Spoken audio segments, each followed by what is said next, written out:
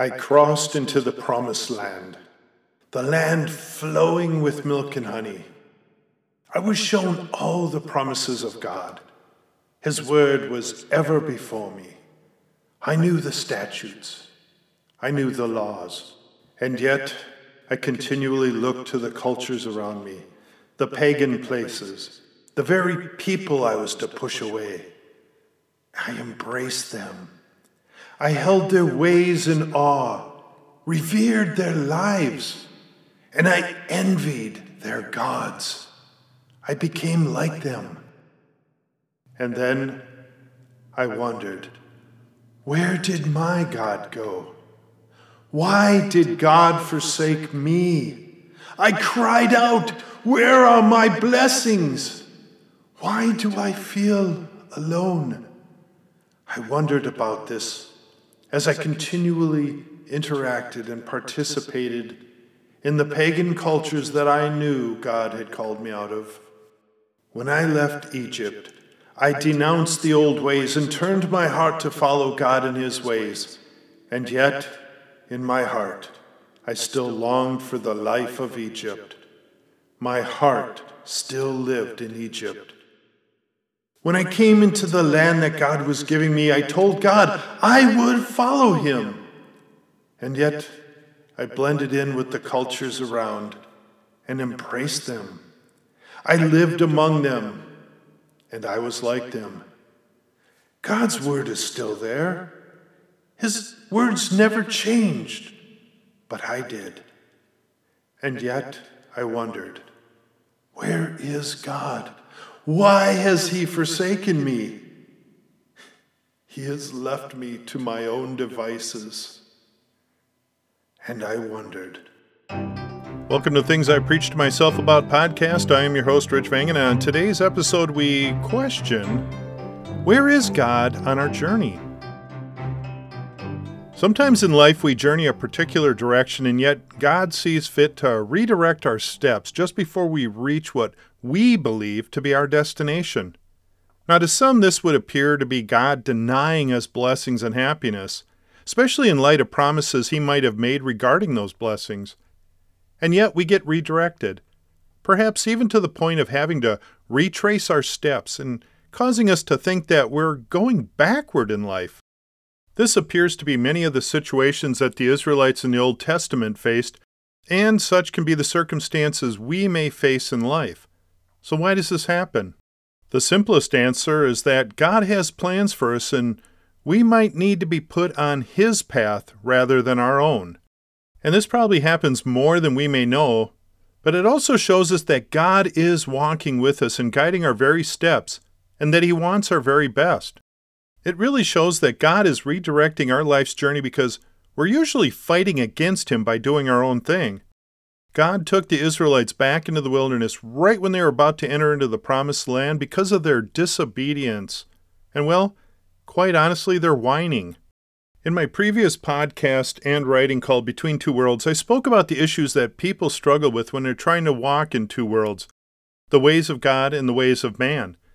The lure of this world to fit in and enjoy the fun and excesses it has to offer is a temptation that many easily embrace, including those professing to be Christians. And yet God is clear when He tells us to choose this day whom you will serve. And despite what many modern and liberal churches may claim, there is no gray or middle area that is acceptable to God. In Revelation chapter 3, verses 15 and 16, Jesus says, I know your deeds, that you are neither cold nor hot. I wish that you were cold or hot. So because you are lukewarm and neither cold nor hot, I will spit you out of my mouth. Now this is a bold declaration that tells us we're either walking in the ways of God, or we will be rejected in the end. And that rejection is to eternal damnation. Yes, that sounds harsh, but it's a reality that we cannot afford to waffle on. I had also pointed out the struggles that the Israelites had with falling into the temptations of idol worship that the pagan people all around them would actively participate in. Now, these types of activities that the people of God would involve themselves in not only angered God, who is a jealous God, but it would also cause the loss of blessings because of their actions. You can easily see the direct correlation that I'm drawing here. In our lives, in my life, the Lord is illuminating the reality that we need to be a people who worship Yahweh God and Him alone. We can learn to identify the many idols that take away our devotion and worship from God when we take the time to look into His Word and then look around at the things that we count as important in our lives. The bottom line is that living contrary to God's commands is a losing venture. Though you may enjoy some temporal pleasures in the here and now, eternity will have a completely different result. As I also read through the accounts of the Israelites in the Old Testament, I can't help but put myself in their shoes, or sandals in this case, and wonder how my faith would hold up under those circumstances. One of the most important elements in reading and studying the Scriptures is to understand the time and the culture associated with the words. Looking at the Word, having a 21st century lens, will cause us to misunderstand key elements of teaching. We especially have the conflict of having a modernistic, westernized viewpoint to begin with, and that can skew our application of the Scripture's teachings and its biblical worldview. But when we understand the people and places and times that are displayed within the pages, we then see how God is the same yesterday, today, and forever. Times and people may have changed in the cultures, but God's Word stands forever. God's words and decrees are still applicable to us today. And yet, so many walk in this world without a thought of God, and in the same manner, even those who say they believe in God and His Son Jesus live under their own ways and means, just like most of the Israelites did, and you see where the neglect of God as Lord got them. Folks, the temptations that this world offers people today are clearly more intense, more available, and more accessible than in Bible times. The advent of television, computers, and the internet has seen to it that people can readily access any form of sin they wish just with the push of a button. Yet even in biblical days, sin's lure was potent and drew many to their demise. The Apostle Paul had to write many times to the church he planted in Corinth to correct them for their worldly and pagan behaviors and practices, some of which even the pagans themselves condemned. And sadly, Paul, were he alive today, would be writing those very same words to the so-called churches today, most of them right here in America, because you literally cannot tell the difference between the church and the culture around it anymore.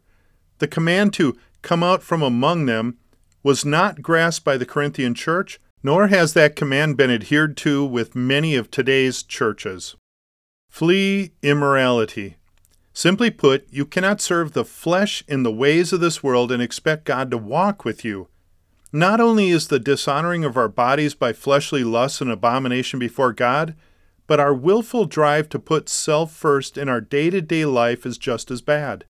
The world embraces and even pushes open sexuality and fleshly desires just as the many pagan temples did back in biblical times.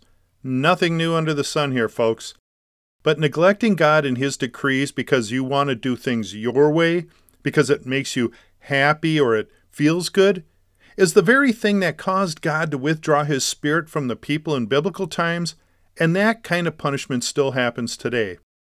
Having the me-first mentality is the very issue that drove the people in Corinth to put pleasuring self as priority over God, and we see this irreverence to God and His Word even among the many self-professing Christians today. Truly a sad testimony to a very lost and pathetic people that are wandering this world without knowledge of God. How do we defeat the issues of meism? How do we fight the temptations that pound at the doors of our soul day in and day out? How can we stand against the waves of worldliness and selfish desires? Before any solutions can be instituted, we must first and foremost know who God is by knowing His Word.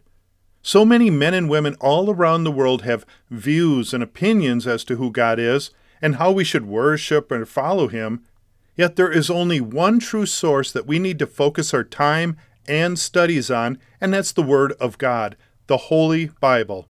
It's in the pages there, God's inspired, complete Word that gives us what we need to know God, His Son Jesus, our Savior, the redemptive work that God has laid out for us, and how we can walk through this war zone in faith that He alone will bring us to our promised land in the end.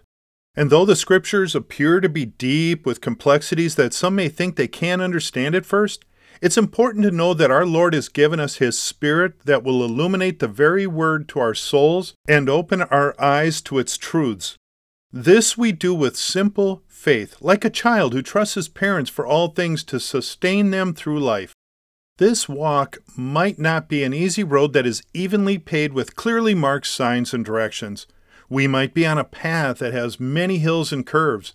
We may be on the wrong road in life and need to turn around and go back to a new starting point. We might be traveling rough roads that have caused us deep pains and sorrows for many years. We might be in a position where we're totally lost and have no point of reference where to go. What I could assuredly tell you is that the Israelites, as well as many believers in Christ Jesus now, have been exactly where you might be. Each one of our current locations might be unique to us, but like the people before us who have sojourned through rough and hostile places, we can be assured that God above knows each one of us personally and knows exactly where we are and how to get us on the road that He has for us to reach the celestial city of heaven. Our roadmap is the Holy Bible, and our guide is God's Holy Spirit. We're not traveling this journey alone. We just need to trust completely in Him. We may not like some of the ways and means by which we go, but He does know the best way. He may be taking us down a particular path for a reason and a season that we need to grow. We just have to trust Him and stay focused on His Word. Like so many throughout history, we may have a tendency to think that we know better. We might want to do things our way because it brings us instant gratification. We may think that we know a good shortcut. We may want to experience firsthand the pleasures of this world as we're traveling through. But deviating from God's plan for our life only brings us to ruin and misery. At some point, God will let you go your own way to navigate this life. But one thing that's important to know is that you will never arrive to eternal joy in the heavenlies by your own power. You will not be able to enter into the rest for eternity by doing things your way. Only God's way will lead you to that peace and joy that He alone can offer. And only through God's way will you be able to have peace and joy during the journey there, knowing that God is in control for our best, despite what we think and see and experience. Look, the journey might be rough, difficult, confusing, and even completely different than what we thought was the better way. But we can know for certain that God will never leave you nor forsake you. He will never put you in a position that is beyond your capabilities with His help and guidance. You see, God knows you. He says in Jeremiah chapter 1, verse 5, "Before I formed you in the womb, I knew you." And He also says in Luke chapter 12, verses 6 and 7, "Are not 5 sparrows sold for 2 pennies?